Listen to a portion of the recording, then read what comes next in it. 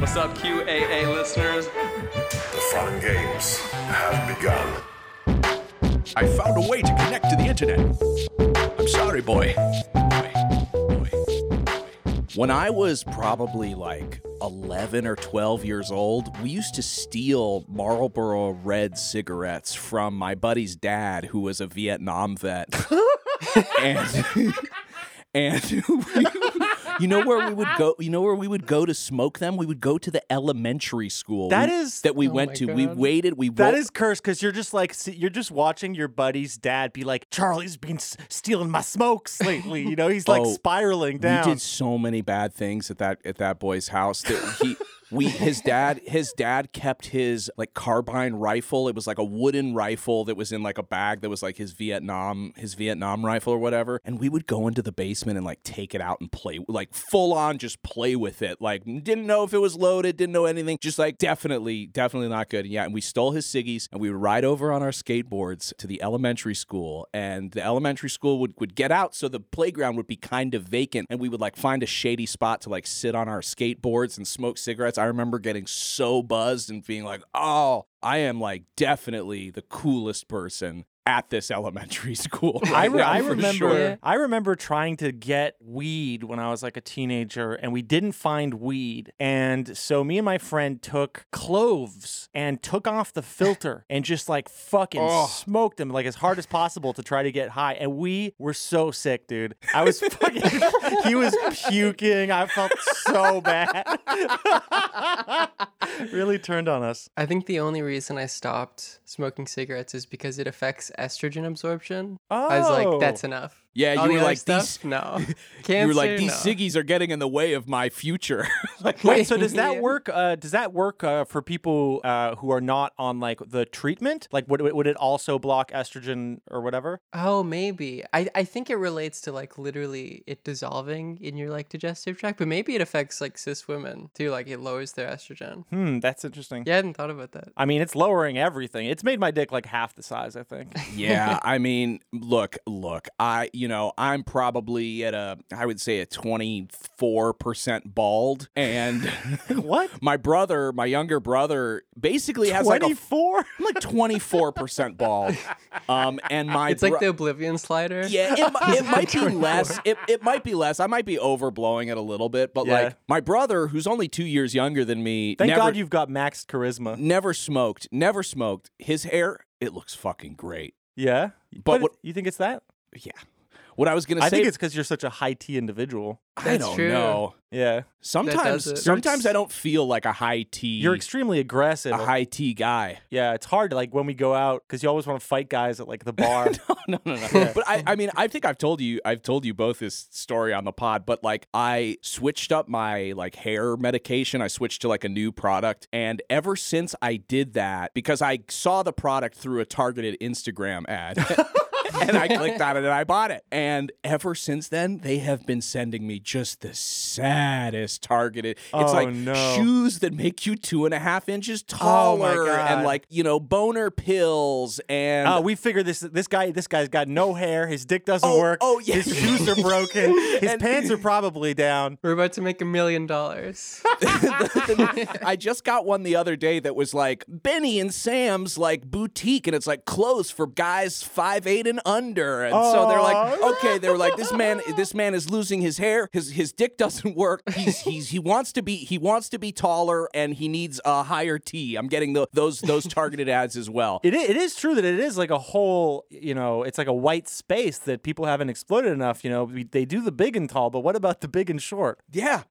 What about the Danny DeVitos of this world? Danny probably has his own clothier, who makes custom stuff. I have a really embarrassing story. When I was in either junior, I believe it was junior high. It must have been. I don't think it was in high school. We were pranky bad kids in the way that, I hung out with a group of like kind of bullies that my father suggested that I befriend so that they would stop making fun of me, which was... Okay. So you were like a capo. It was like not the best advice. I mean, my dad usually gives like really, really good advice, but this was not the best because then I ended up being the lowest tier in like the bully friend group. So I still got bullied, but I was Right. bullied as an in group Yeah. as opposed to an out group. Your dad was reading Sun Tzu's The Art of War. Keep your enemies closer. Yes.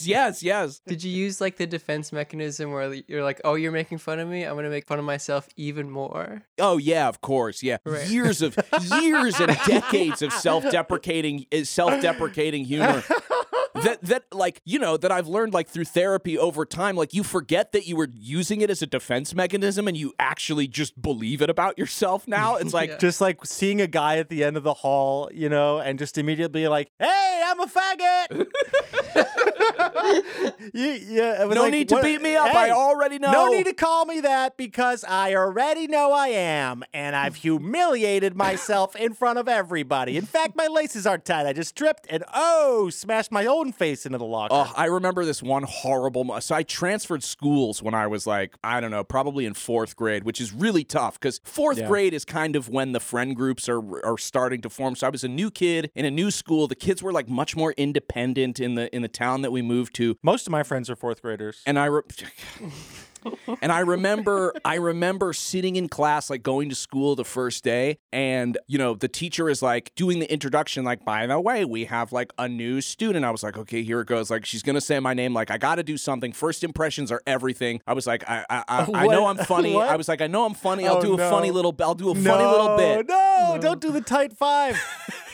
So she called my name and she was like, and our new student, Jake, boop.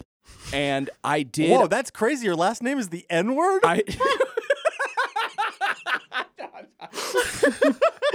I didn't want to lie and have her say Jake Rockatansky.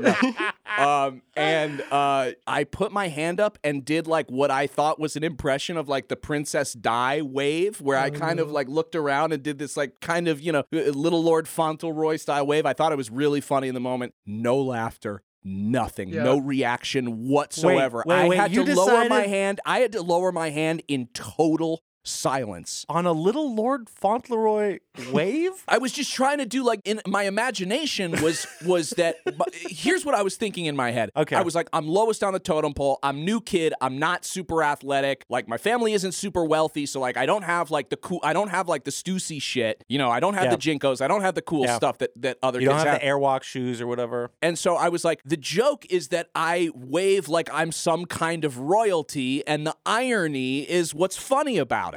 And Wait, you were in 4th grade yeah, thinking all too this? complicated a joke. That's a very layered comedian for that Yes, age. of course. I'm a funny guy. I think the whole thing is just realizing that there's no totem pole. You know, you gotta think beyond the totem pole. Sorry, I've been watching Matthew McConaughey yell at me. Oh yeah, I watched a little bit of that last Like, night on your oh stream. my God, he's doing Tony Robbins with Tony Robbins. Like, he's doing, Yeah, it's and he's in wild. like a Professor Xavier like orb with like Zoom people all around Mm-hmm. him, and he looks bad. He looks haggard. He looks like he washed up like on a beach somewhere. Yeah. And it's really embarrassing. It's fucking embarrassing. It's like this weird pseudo-spiritual grift where you realize that the whole format's actually evangelical, but it's a form of weird secular evangelical self-help stuff. That's so bizarre. And the weird thing is that these days everyone's kind of looped around, right? They're like, they went from liberal to basically kind of like right-wing Christians. And so he's becoming Christian again, even though he's doing like this weird secular Tony Robbins stuff. And I think Tony Robbins is also, he had a bunch of sexual harassment stuff, and he's like a monstrous individual. And yeah, Matthew McConaughey, and he made this book. He wrote this fucking book called like Green Lights. And this guy is like an 80s hair metal type idiot, like where everything is just car stuff. He's like, we got to have your hand on the accelerator and then you'll be in 3rd gear. Before you know it, you're the wind's in your hair, you're on the highway. And then you don't want the green light because if you have the red light, it'll sometimes you'll stop completely. yeah. The amount of fame and sort of clout that we ascribe to actors, I think is a really bad thing because Yes. on the one hand, you have Matthew Actors should be treated as what they are, menaces. Yeah. They're menaces. On the one They're hand, liars. you have Matthew McConaughey, who created, I think, maybe one of my favorite and most poignant moments in any movie in the last, like, 20 years, which, of course, The is shot where Magic Mike finally gets naked. No. It's Oh, the which one? scene. It's the scene in Interstellar where he watches the videos that his kids have been sending, Oh, and yes. they grow up over time, and he starts sobbing, and you can't help. Even That is just, a good scene, I admit. even just like now, as I'm imagining the scene and sort of telling it to you, like I can feel myself getting emotional because he is so Yeah. good. But then he's in this weird Professor X like Zoom room, just doing like basic like phony bullshit actor stuff, insane stuff. where it's literally stuff like life.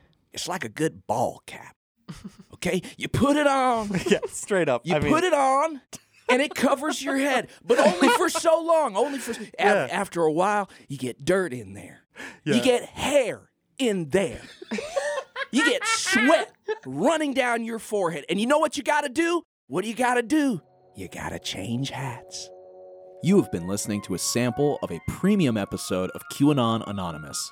We don't run any advertising on the show, and we'd like to keep it that way. For $5 a month, you'll get access to this episode, a new one each week, and our entire library of premium episodes. So head on over to patreon.com/QAnon Anonymous and subscribe. Thank you. Thanks. I love you. Jake loves you.